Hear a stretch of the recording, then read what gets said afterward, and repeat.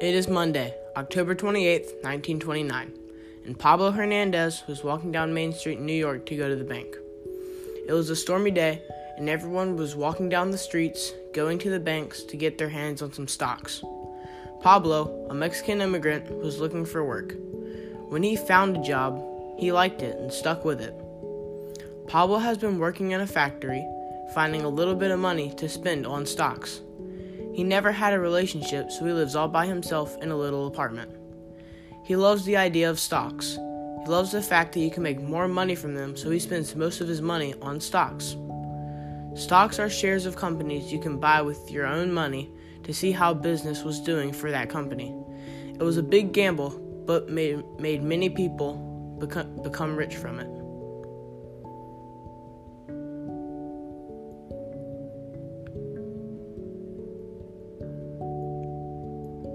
The very next day, Pablo heard the worst news of his life. The stock market had crashed. He lost a lot of money and his job. This started what we call the Great Depression. Pablo continued being unemployed for about 4 years until a big name became popular, FDR. FDR started making radio stations called fireside chats. Pablo liked listening to them to see what the president had to say. Pablo enjoyed these chats more and more every time he listened to them. He found a job opportunity with the WPA and knew this was his only chance.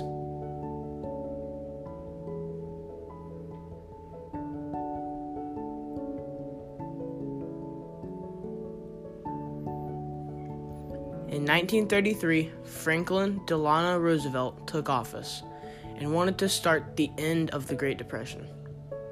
He proposed something called the New Deal. Pablo liked the New Deal because he could finally get a job, which he hasn't had for 4 years. Pablo got a job through a new program called the Works Progress Administration, or the WPA. This gave him a job to build roads and infrastructures throughout the country. Pablo finally got paid, and this caused Pablo to really like Roosevelt. Pablo then wanted to listen to the fireside chats more. The fireside chats is where he found out about the WPA in the first place. These caused Pablo great happiness and joy, and he really wanted this depression to be over. Pablo was never the same again, and it was the Great Depression that affected him this way.